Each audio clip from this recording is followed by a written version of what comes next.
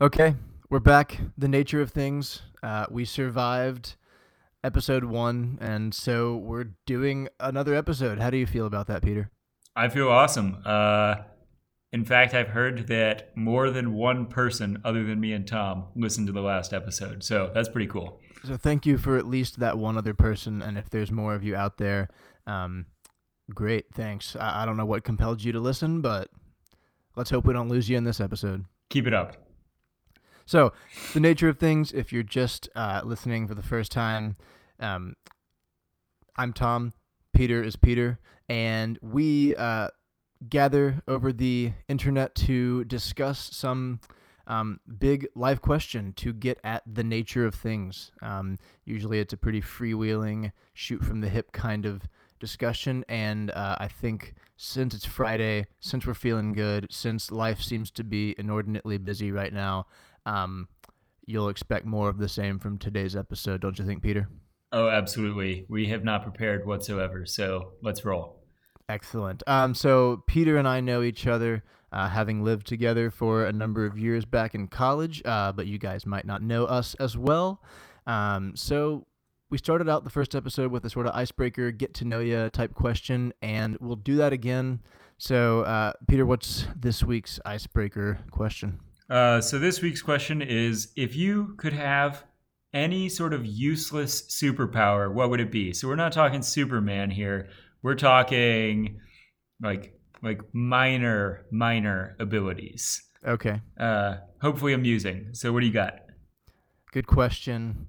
I did this with my students a couple of years back as sort of like a beginning of the school year funny icebreaker question, and I'm trying to remember some of their answers, but one that stuck with me, that I think resonates with me is I would be okay with having the superpower or ability to levitate, but only like 5 or 6 inches off the ground. So like no higher than I could just jump. Right, this kind of reminds me of another one of these that I had heard once where you can fly, but only while you're on an airplane. So you can impress like the other passengers and maybe the flight attendants, but you really can't do much with it. That's an excellent one. I like that. I think I don't know if this classifies as a superpower. So feel free to shoot this one down, but I think it'd be really cool to be really, really good at climbing trees. yeah, I think Just like a bouldering, sort of but just a kinda return like to our evolutionary roots. I suppose so. Yeah. Like if I could just like kind of like take in a tree, like look at it, kind of scout out the handholds and everything, and then just like clamber on up. Yeah, that would And be just pretty chill up cool. there for a while. So either that or levitating just a little bit off the ground. So one that I'd always thought of for myself was that you can breathe fire, but it doesn't go past the edge of your mouth. So like So you can what like does that look toast a like? marshmallow inside your mouth kind of thing. But you can't burn down your apartment building. Okay. Sort So of a it's built-in safety feature. yeah, that's right. Like when you close your mouth, there's no or when you open your mouth, the fire stops. Yeah, right. Okay, Or it great. stops at the edge of your lips kind of thing. So if you were to like yawn, you could accidentally let out, like if someone just happened to watch you yawn, they could see something pretty remarkable, like Yeah. just a little blaze inside your mouth as you're yawning. That's right. Yeah. There's actually I heard about a real life useless superpower Really? where a graduate student in entomology, so he studies insects, accidentally ingested some kind of moth pheromone. Oh my gosh. And apparently, this moth pheromone wasn't really digestible. And so, what happened is that for years, he would like excrete this moth pheromone through his feet. And just What? hundreds of moths would congregate at his feet. Oh my God. So like literally, I mean, totally, completely useless. But he was just like the moth whisperer. The moth whisperer, but only at his feet. I mean, this world is full of surprises. Yeah. That's beautiful. I want to Yeah. meet this guy. I know, right? Has it been remedied? Like, I it think sounds like I you think said a after few some years yeah, I ago. think after some years, kind of all of the moth pheromone that he had ingested was gone. And so Okay, the so he moths finally just stopped. like sweated it out. Yeah, basically. What do you think the situation was in which he first kind of noticed that a bunch of moths were just gathering at his feet? I have no. Like, I mean, it's was he got to lying be. in bed one night? Was he? And he Yeah, just imagine woke if you up? have a bug problem in your apartment and Oh then man. you just wake up one morning and near the foot of the bed are just hundreds of moths. That is a real life useless superpower. I mean, I've never heard of anything like that. Yeah, pretty useless, but kind of super. Yeah, emphasis on the super, less on the power in that case. Yeah. That is beautiful and leads us nicely into today's question. Does it? By which I mean on a completely unrelated note. Peter, today's question, which I have a bit of a backstory for, but the question is, why does a wheelbarrow only have one wheel? And we can get into the bigger ramifications of this question, but the backstory is a few months back, my fiance and I were going to see a movie called The Lighthouse. Have you heard of this movie? Right. Yes, this is the one where he struggles enormously with a wheelbarrow. Yes, yeah. So it's a wild movie, and I won't get too sidetracked on how freaking insane it is. But Robert Pattinson and Willem Dafoe are the two main characters. In fact, they're the only two characters in the movie.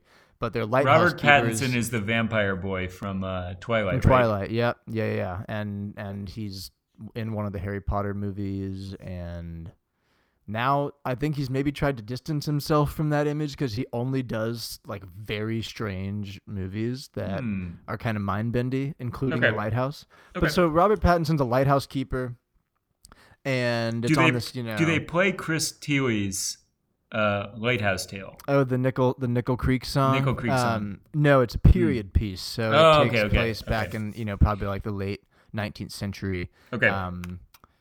Like post Moby Dick, but pre like Royal Caribbean cruise liners. I guess back when they do. This is a dumb question on my part. Are lighthouses still in use? I don't. I'm gonna guess yes, because air traffic towers still have lights on them, so you don't crash your airplane into a tower. There is still a conceptual need for light as a source of navigation. Yeah, so I'm gonna guess yes, but I also have no idea. Okay, cool. Well, I said we wouldn't get sidetracked, and yet here we are. We are. Okay. The long and the short of it is Why are we talking about this? Yeah, Robert Pattinson's character in this movie is on this just like stormy rock of a lighthouse station, and he has to kind of shuttle things to and from his house to the actual lighthouse itself, his like quarters to the lighthouse, and he's just constantly throughout the movie just struggling mightily with the wheelbarrow that he uses to transport stuff. It's constantly like tipping over or slipping away from him, and while I was completely enthralled in the movie, a little voice in the back of my head said, like, he should get another wheel on that wheelbarrow. It would make his life so much easier. And so then I was like, well, wait, why did we just stop at the one wheel? And so the bigger question here is one about technological progress, for lack of a better term, although I think it applies more broadly to just like human progress, which is something we talked about in our previous episode. But here's just the big question I'll pose to you first. Are there any things that we built a long time ago that we sort of reached the ideal version of it back then? As in, we just like perfected the shovel or the wheelbarrow a long time ago, and there was no need to fix it, and it is good as is. Or, relatedly, is there some kind of imperative that we have to kind of constantly be tweaking, improving, seeing if we can do something better? And we can get into what it might mean to do something quote unquote better, like what metrics you use to define that. But do you think we have some kind of obligation, or is it in our best interest to kind of keep tinkering with things? Or is there a point where we say, actually, we were, in pretty good shape? Well, I think there's definitely some things that we say are like good enough. And the archetypal one is the wheel. Yeah. Right? Don't reinvent the wheel. Sure. Yeah. it's kind of the way you say, like, look, it's round, it rolls. Like, there really isn't a better way to do it, as far as we know. As far as we know. But yes, the point stands. And I think, there's how do I say this? I think there are other technological things, though, where that's not the case. I'm trying to remember the most recent example of this that I've seen. But I think, in general, you can kind of imagine, like, if you're trying to maximize something, you can get stuck in what we often call, like, a local maximum. And so in order go ahead and define a local maximum. So a local maximum means that, like, you're the best you can be in a nearby area. So, like, a local maximum, to give a geographical example, is you're standing at the top of a hill. But you're not on the top of Mount Everest, right? You're not at the global maximum. You're just at your local maximum. Right. And in fact, to get to the top of Mount Everest, the first thing you have to do from where you are is go down. Okay. So you gotta get to the bottom of Everest to climb back up. Exactly. You got to get to the bottom of your hill before you can go walk over to Everest. And so when you're trying to optimize things, it's really easy to get stuck and say, okay, well, everywhere that I look from where I am right now is worse. So this must be the best. Interesting. But actually, there could be a place kind of far away that's much better, but you have to go to a worse place first to get there. You have to start over, basically. Yeah, right, exactly. And so I think this applies, we could talk about whether or not this applies to people, but I think it definitely applies to technology. Okay. Is there like a handy example you have in mind?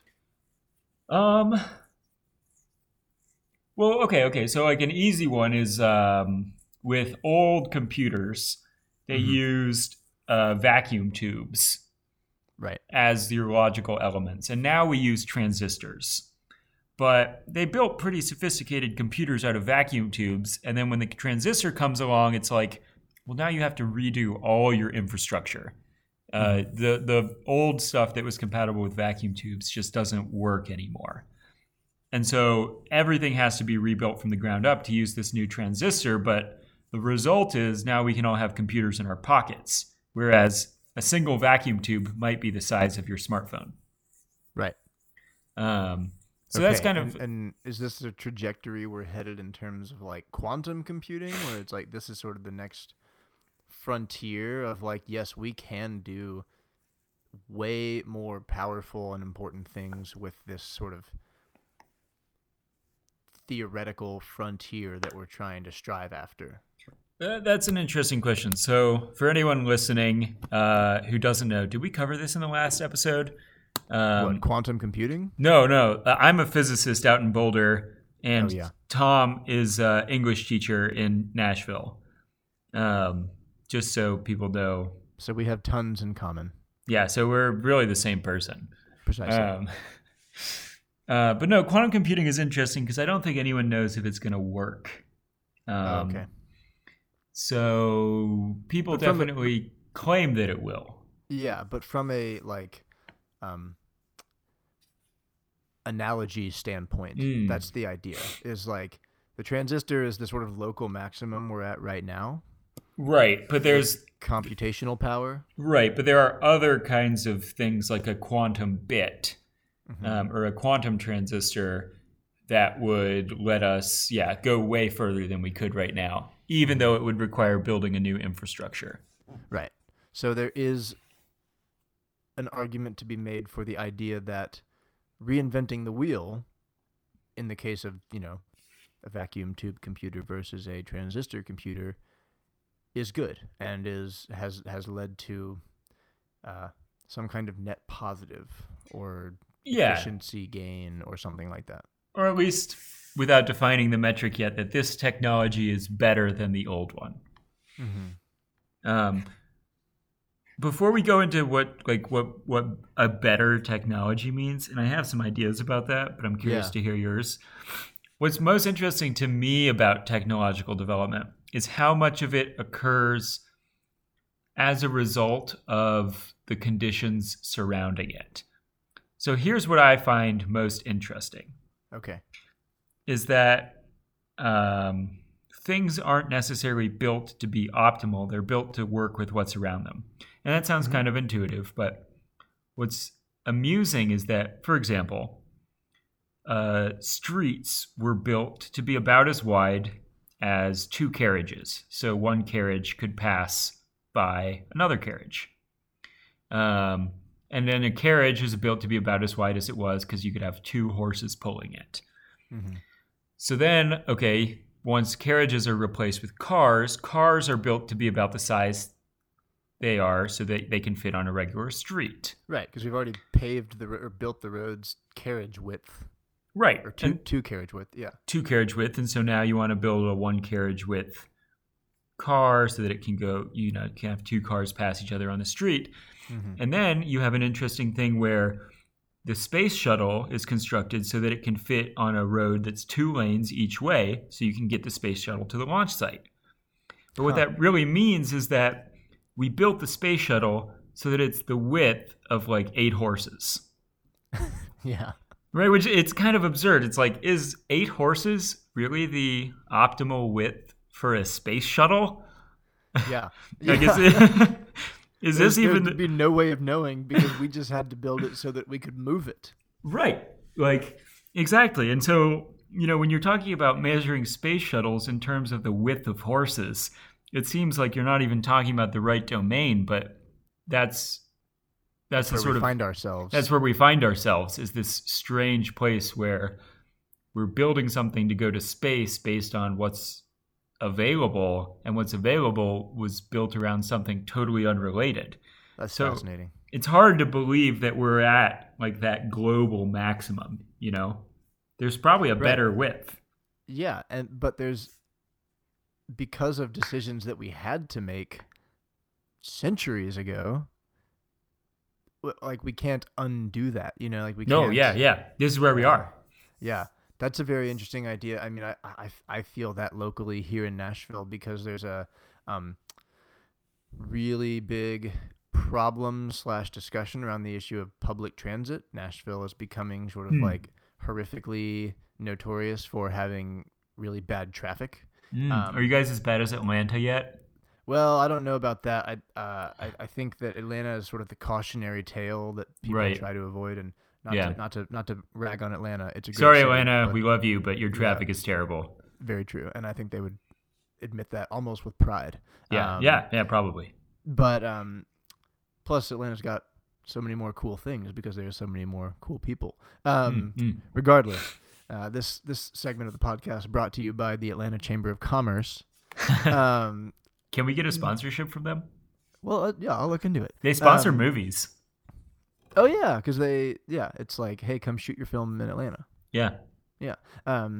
Anyway, so Nashville having that issue simultaneously is also infamous for being really not pedestrian or biker friendly. Right. And so many of the like neighborhood roads, because Nashville was never designed to be a big city, like a big metropolitan area. It like the city is kind of stuck because it's like we don't even have the like shoulder width on any sides of our roads to build sidewalks or accommodate a bike lane or I see get a bus down it, Right. So it's like, yeah, we sort of made our bed, but not because of any sort of like poor decision, but just because that was the nature of things. Yeah, no, it's interesting. Then. Have I talked to you at all about this nonprofit called Strong Towns? I don't think so. Yeah, it's a really interesting nonprofit. They're based on just like, or their whole MO is to try to build places that are good for people. Right.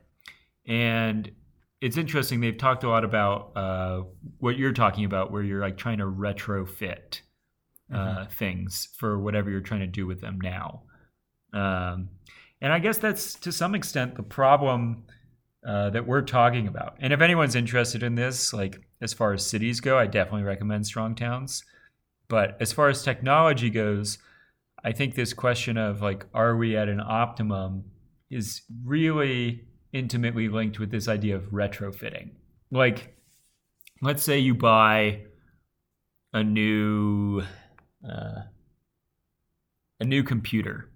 Okay, that's nice, but it doesn't plug into your wall. Right. It's a problem. It's useless to you because it doesn't fit in with like the infrastructure you already have in your house. Yeah. And you could rewire your entire house to use your fancy new Just computer, to accommodate one computer. but that seems maybe excessive. Um, or is it? Maybe the question we're trying to ask here is like, how should you decide if you want to try to go through that local minimum to Mm, get to a global maximum? yeah. It's like it reminds me of you were talking about cities and the way they are built. There, um, if I had done any research to prepare for this episode, I may have looked this up. But there are some cities, I think in Europe, some of these kind of old but major sort of metropolitan areas where Uh huh. they're banning cars on certain Yes. streets. Yes. Oslo, I think, has done this actually. Okay, yeah. And so there's that kind of interesting notion of we did this, but we need to change this. Like we need to get fewer cars on the road to reduce traffic congestion and to reduce um, carbon emissions and this, that, and the other. And so And I think it they sort helps of reduce fatalities as well. yeah, It's yeah, of course, yeah, make a safer city. right. So it seems to me, and maybe this is why I brought this question up, is that it seems like we're in this kind of cultural moment where we are undoing a lot of stuff. Oh, that's an interesting idea. We've kind of Okay. reached a point where we're like, oh, okay, this worked for a while, but it does not work anymore. Like, Interesting. our cities are too crowded. Why on earth does everyone feel like they should all each have their own car? Um, Mm-hmm. Mm-hmm. why are our cities spread out when we could use a lot less landmass and build up, or vice Right. versa?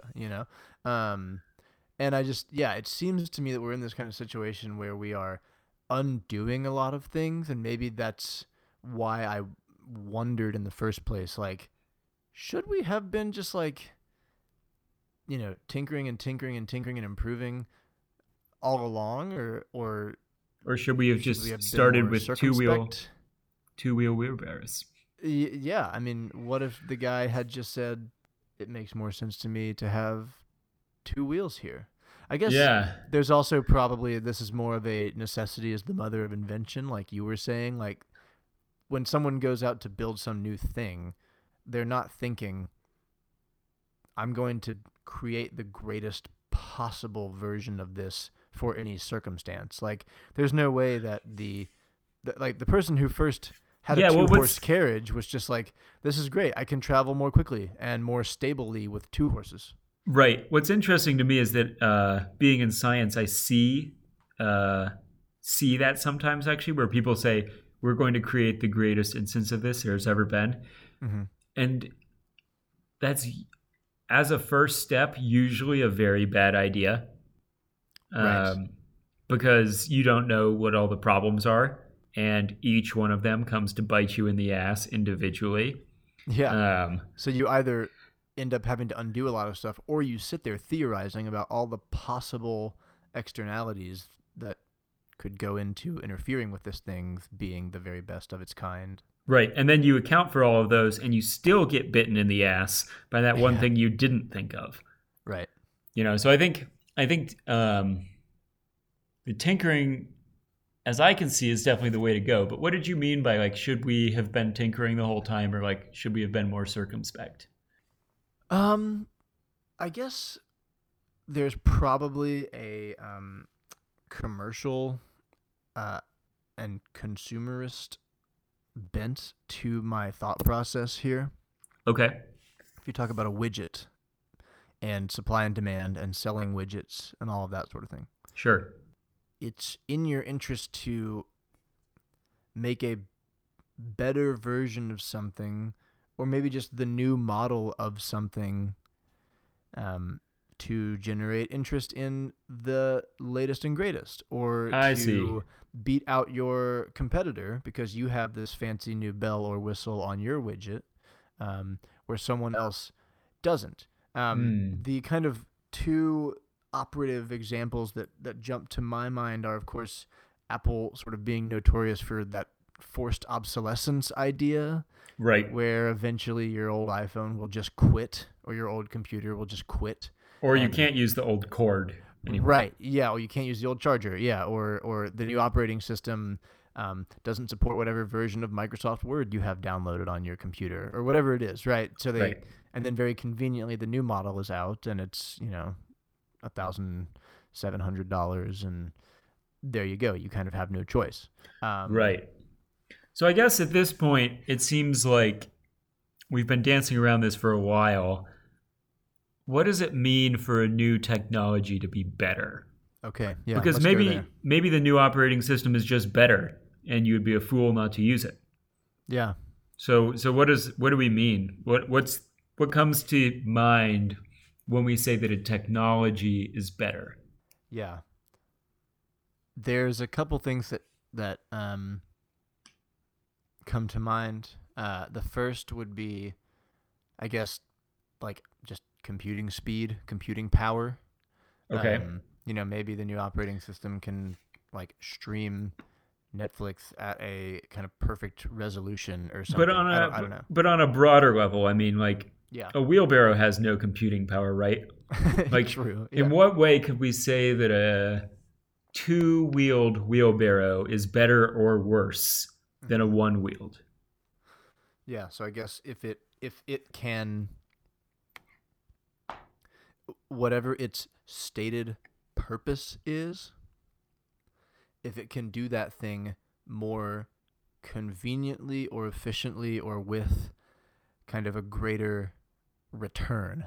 Mm-hmm. That So makes a sense. two-wheeled wheelbarrow um, checks those boxes, I think, because you're not struggling with like accidentally tipping the thing over and dumping all of the stuff out of your wheelbarrow every 15 feet if you're a lighthouse keeper in 19th century Massachusetts. Right. um, you know, so and then like the newest um, Mac OS operating system, maybe this is where my sort of technical know-how really um, dips a little bit, but maybe it has more RAM, so your computer is faster at summoning things, files, or Sure. cached websites or whatever it is, so that you can just navigate around things more quickly. If you have a business task, you can pull up files more quickly. You can send things to each other more quickly, do all that sort of stuff. So in that, maybe it stores more photos in the cloud or whatever. But yeah, maybe it's that convenience or efficiency or output. Right. And I think the other word that I would have used with those few descriptors is capability. Okay, Like, elaborate on what you mean by capability. like if it can do more. Okay. So let's say, your old iPod plays music, but the new iPod also plays music videos. Mm-hmm. So now it's a little bit better because it can do more things. New features. Yeah, new features. Yeah. Yeah. Yeah. Right. So I guess if I had to go with what makes a technology better, I would say, like you had said, it either solves its intended problem more efficiently, or it can solve more problems. Mm-hmm. Yeah. To me, those two things are what make a technology better. Yes. Yes. Absolutely. And here is the interesting question, and I think this is where we can kind of take one of two divergent paths here. What Mm. you very interestingly just described there is a piece of technology or a wheelbarrow or whatever, some unit that solves a problem, Right. right? It has a stated purpose to help you do a task, Uh huh. um, or make your work easier. Uh huh. So then my question after that, since that seems to be part of the working definition of a better technology, is what about those so-called technologies that aren't even remotely oriented toward problem solving? Like what? The thing that comes to mind for me first is social media. Mm. I You don't don't think that's solving think, a problem? well, that's, I think, where this question has been sort of subconsciously cooking in my head, because what I've asked myself and what I've asked friends really in the past few months is just like, are we at a net positive societally because of Facebook? But Um, okay. I think you're okay. and that Okay. and that that feels like I'm putting this cart way before the horse. Like we're Right. maybe not there in the discussion yet, But I think we but should get there. yeah, because that's what I wonder is like I I can see the benefits of social media on paper, um, in terms of connecting people and doing all sorts of great similar purposes, but the sort of abuses that have come as a result of people constantly tinkering with that system and those systems being built with engagement and profit gain in mind Right.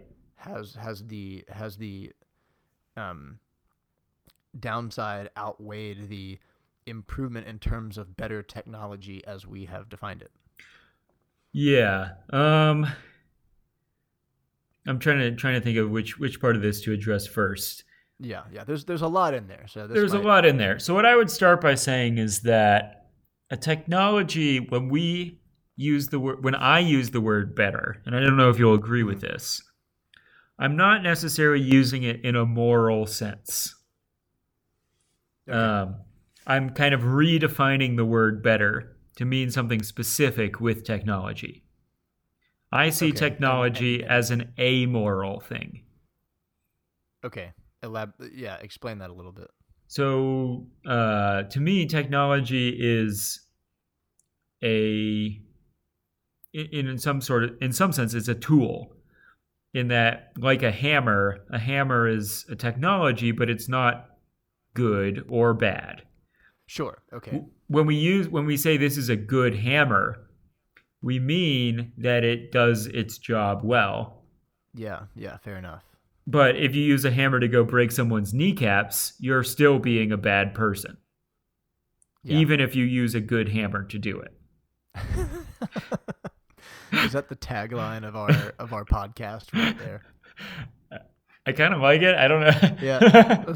I hope we write this. I'll write it down when I'm listening back to do the editing. But Using good tools to do bad things.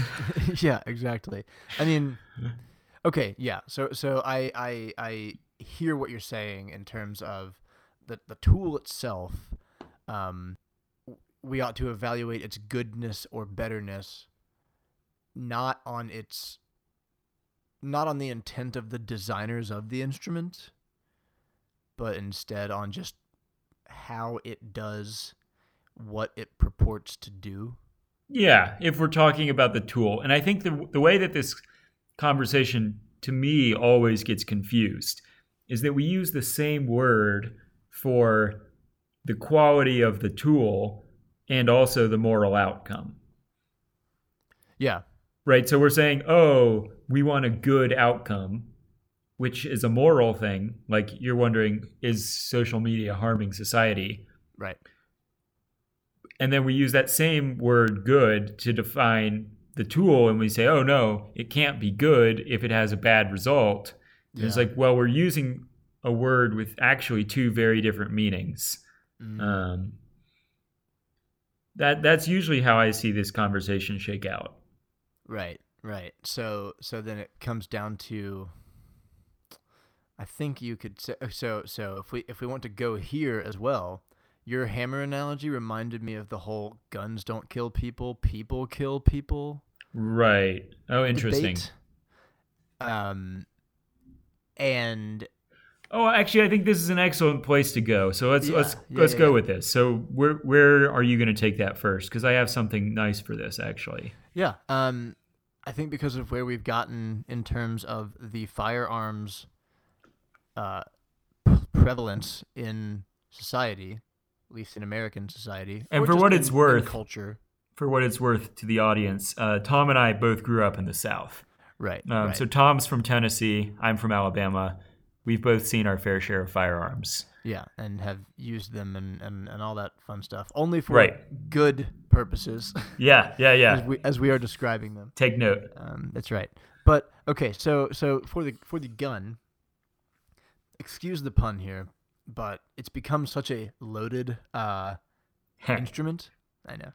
Thank you. I'll see myself out now. This has been the nature of things. Good night. But I think the gun is probably the very thing that you are describing where we cannot separate the usefulness of the tool from the kind of moral determination of the use of that tool. Yeah, so there's an excellent essay that I read a long time ago that really clarified my thinking on this. Okay. And it's by Francis Bacon. Old school. Yeah, old school. People often credit him with being the developer of the scientific method. Mm-hmm. And he has a really great collection of essays called The Wisdom of the Ancients. Okay. And one of them is about Daedalus. So Daedalus is the father of Icarus. Of Icarus, right. The boy who flew too close to the sun. And so the story of Daedalus is very interesting. So Daedalus kind of gets his start in a very, how do I say this? In a very odd way. There's a woman whose name is escaping me, who is cursed by Hera, Zeus's wife. Mm-hmm. This woman is cursed to lust after a bull, like a male cow. Yeah. Is it Io? Is that the woman's name? It might be Io. I'm embarrassed that I've forgotten, but my classical training is failing me. Yeah, for real. Anyway. But so she's cursed to lust after this bull, but she's a human woman, and the bull is a cow, and so it wants nothing to do with her. Yeah. So Daedalus is commissioned to make for her a bull costume, a mechanical bull costume that she like wears so that this bull will have sex with her. Sure. And the progeny of this is the Minotaur. Okay, yeah. Right, so the one that designs the labyrinth. Right, and so Daedalus. Exactly. So what's happening in this story is exactly that. So this woman lusts after a bull, but nothing can come of it until the technology of this mechanical bull costume enables her to have sex with this bull, which creates this horrible monster, the Minotaur. And what's the only way to deal with the monster is more technology, the labyrinth. Yep. And to deal with the labyrinth, no one knows how to get through it, and so Daedalus invents the clue.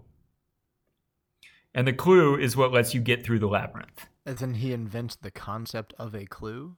No, it's like a particular like string device that lets you. The guy who, it's not Jason, is it? Who is able to trace his way through the labyrinth? Oh man, it might be. Whatever. Wow, I've really dropped off in this classics here. We're a bit rusty on our freaky Greek mythology. Yeah. But please continue. Right. So there's this sort of bad desire that this woman has that was given to her by Hera, and she's unable to act on it until technology enables her to. And then in order to solve the problem that technology created, you need more technology. Right. And to solve the problem that technology creates, you need more technology. And so King Minos, I think, realizes this at some point and says, I'm going to lock this dude away. He is just doing nothing but creating problems. Yeah. So he locks Daedalus up. And what does Daedalus do? He builds wings for himself and he flies out of his prison. Mm-hmm. And his son, Icarus, yes, dies. But Daedalus does not. And so, at least according to Francis Bacon's discussion of this myth, the idea is that technology can enable things that were not possible before. Okay. And Yeah. those things could be good or bad. Right? Yep. So, like you're talking with the guns, where you're saying, it's difficult to separate this technology from from these outcomes of people getting killed. Um, that's what Bacon is talking about here. Is that technology is really enabling, but it doesn't just enable the bad, right? If we Right. think about polio vaccination, Yeah. or like the fact that smallpox has been eradicated, like these are things that technology enabled that people would call good. Right. Um, and so what's really interesting is that technology like expands our capacity to do things, both good things and bad things. Right. Okay. So is Bacon's sort of endpoint there that you just kind of take the bad with the good? Not I mean, exactly. maybe he doesn't come to that conclusion, but is that the conclusion that we ought to come to? I don't think so. Okay.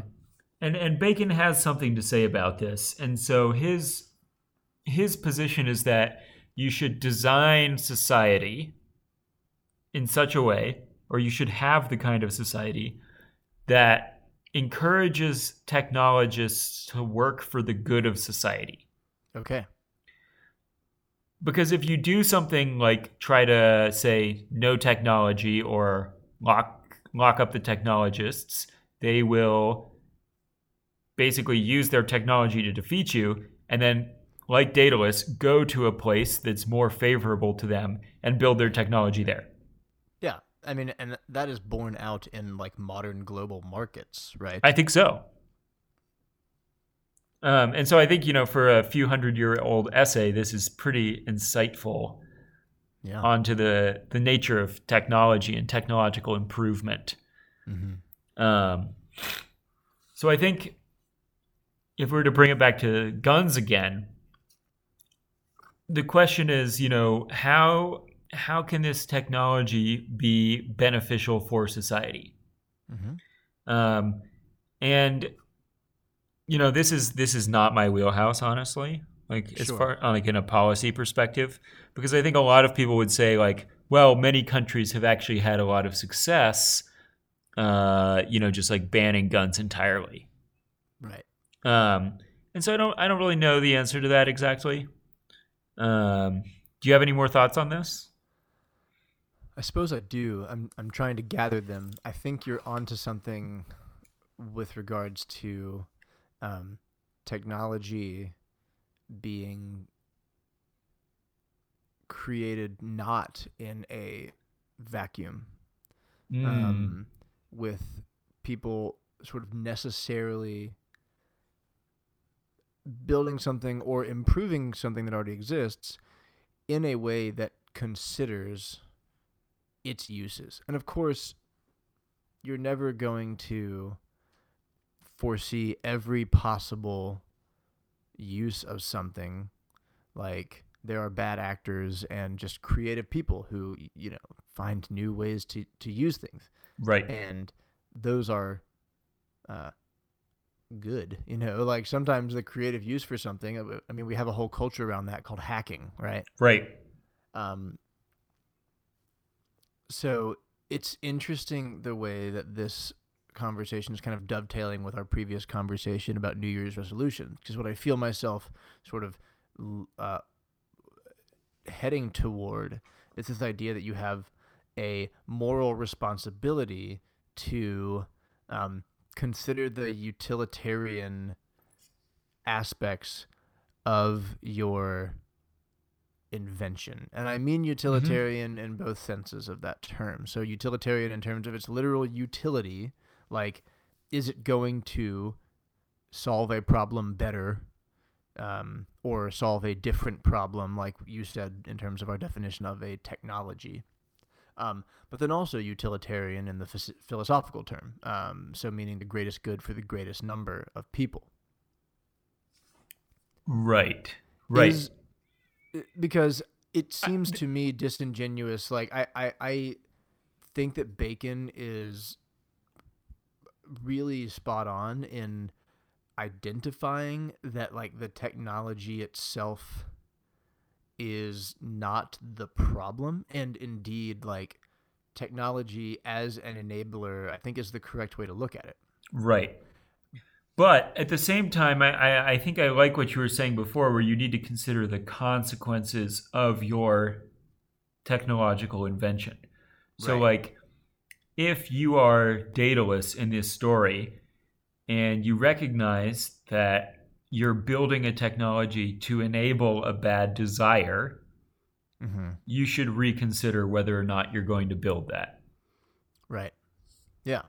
Um, I think some years ago, there was a group of scientists who published the genetic sequence of a very lethal strain of the flu from the early 1900s.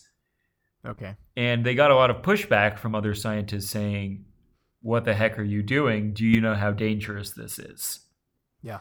And they're saying, "Well, we want to put this out there because people need to be able to study this genome to figure out what about the flu, this particular flu, made it so dangerous."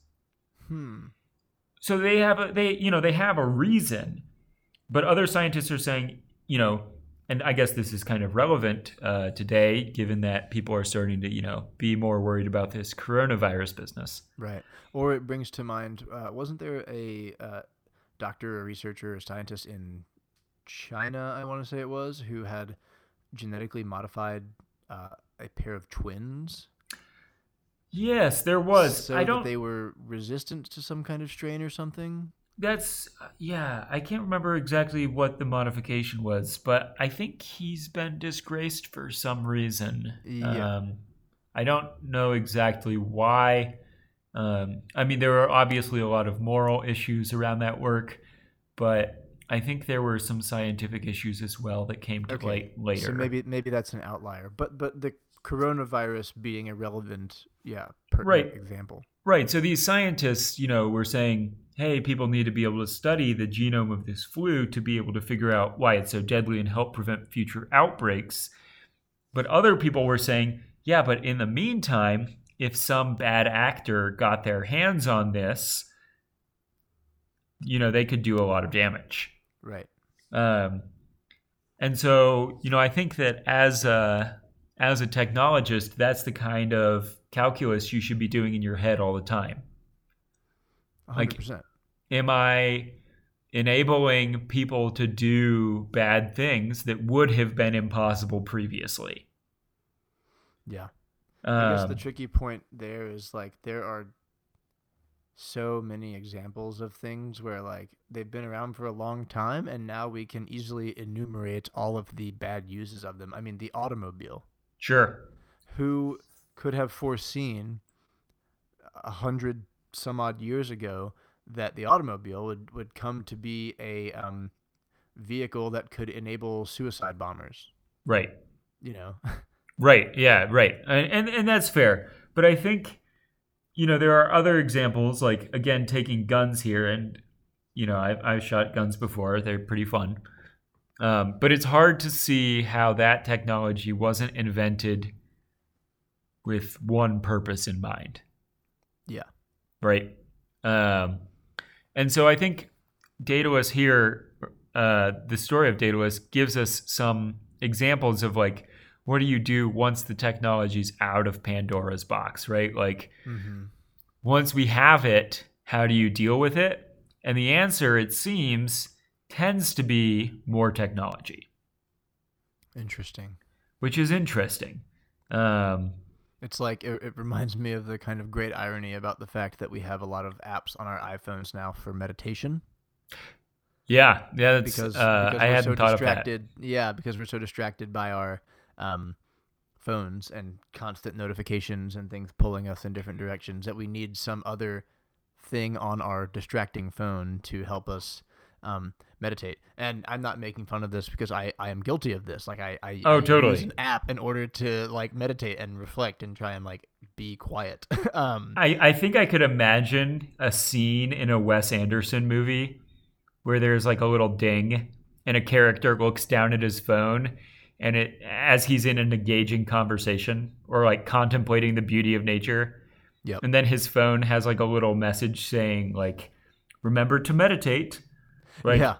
as it reminds him and like Right. Yeah. pulls him out of Out his of like his actual meditation. contemplation. Yeah. Yeah. Yeah. So the moral imperative, so to speak, Uh-huh. that comes with creation of a technology. Right. I think we can agree that people who are starting from scratch and inventing something new Right. should take that into account. What Yes. are the, at least in the short term, foreseeable downsides to this, and do those outweigh the good uses that I'm going to promote by creating this thing? Right.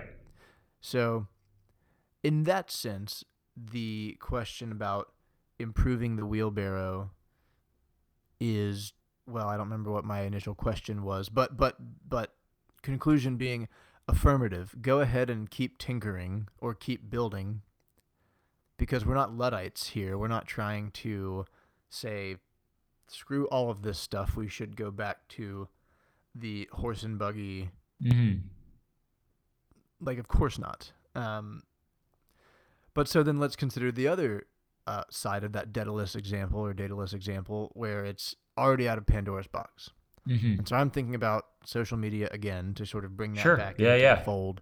At this point, it is immaterial whether Mark Zuckerberg or Jack Dorsey or any of these people who created these platforms, it is immaterial whether they had purely altruistic motives when they were creating this thing.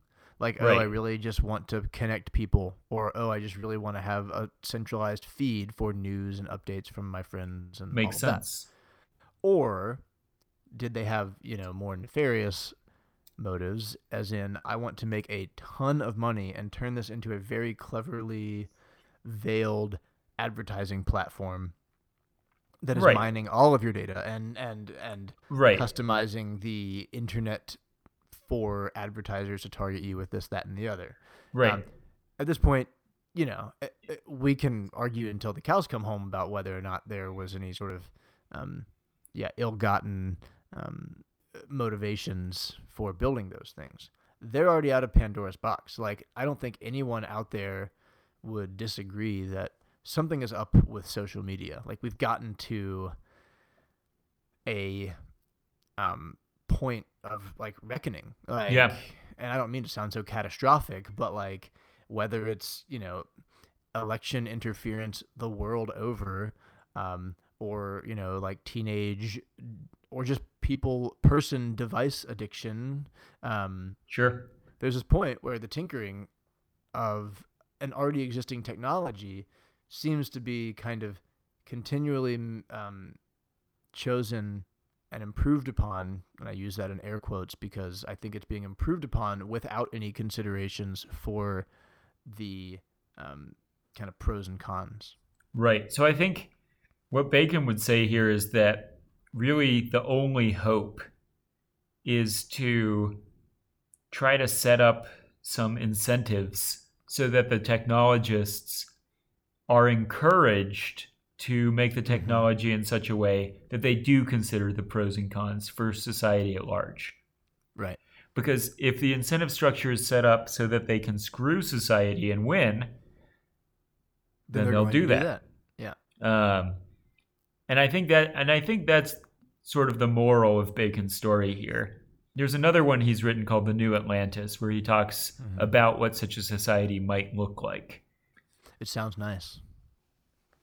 Maybe. I'll let you read it. That might be a future episode after. Yeah, tell me what you think. Yeah. Yeah, because I agree with you in that it doesn't seem like there's any consideration of, what's right and what's wrong. And so we should try to encourage that kind of consideration. Right. And I think encourage people to do that, in their own personal lives as well. For a long time, I carried a dumb phone I remember because those days. I found it a lot less distracting. Mm-hmm. And it was, so. Yeah. Oh, I mean, I have since gotten rid of almost all social media outlets, and I find it a lot less distracting. Not to toot my own horn, but No, yeah, of toot toot. course. So maybe this is a good place to wrap it up. We've been I think yammering so. on for long enough. Yeah, and I feel fairly positive about my relationship with the wheelbarrow at this point, Yeah, which is I'm still mad that Robert Pattinson didn't attempt to use a two-wheeled wheelbarrow because it probably could have made his life easier. but But he lived in the let's 1940s and he's dead now anyways. So, yes. So, but for those instruments that we encourage all of our peers to keep working on, scientifically, technologically, keep doing those things because progress in and of itself, as the word would suggest, is good. Like maybe there are some things where we need to go back down to the local minimum in order to imagine a greater maximum about the things already in use. Maybe there are some exceptions to this rule. Like maybe it is true that guns just need to be banned from public use. that might be the case. There are exceptions to the rule, and I don't think we're prepared to come down on one side or the other about that. No, that would be an entire episode on its own. Yeah, that might be a whole season. Yeah. The I think you said it nicely in conclusion, Peter, that this does apply interpersonally as well. In that if we are observing our lives and our relationships, there are choices that we get to make each kind of micro interaction that we have. And if there is a kind of tiny, quick calculus you can do in terms of weighing the pros and cons about whatever the decision is, it can be as simple as where you go to dinner or as big as, what people you choose to spend your time with. The benefits of pausing very briefly and thinking, okay, in terms of my options here, what is going to minimize the potential damage that could come among these choices? Yeah. And I think that's especially important for the people who are, like myself, who are working to develop new technologies. Yeah. That we totally keep in mind, like, what is the purpose of this thing that we're inventing? Mm-hmm. Yeah. And that requires a lot of stepping outside of yourself, which was a refrain a little bit from our previous episode too. Like what I find is that self-centered creatures that we are, if we are able to take a moment and imagine outcomes beyond our sort of gut desire, whether good or bad, imagining those desired outcomes that kind of help out the most people, right, as opposed to only serve my immediate needs, right, is probably going to be the better choice in the long run, which sounds preachy and moralizing, and maybe it is, but I think that's the conclusion. But that's what we are on this show. Yeah, preachy and moralizing. Preachy So and remember, moralizing. people, if you have a good hammer, don't use it for bad reasons. All right, should we end it there? I think so. If anyone's listening out there, thank you. You withstood our rambling for another hour plus, so congratulations. We'll be back again at some point with another discussion. And on that note, I am Tom, and I wish that I could either levitate a few inches off the ground or climb trees really well. And I'm Peter, and I wish that I could breathe fire, but only inside of my mouth. And this has been The Nature of Things.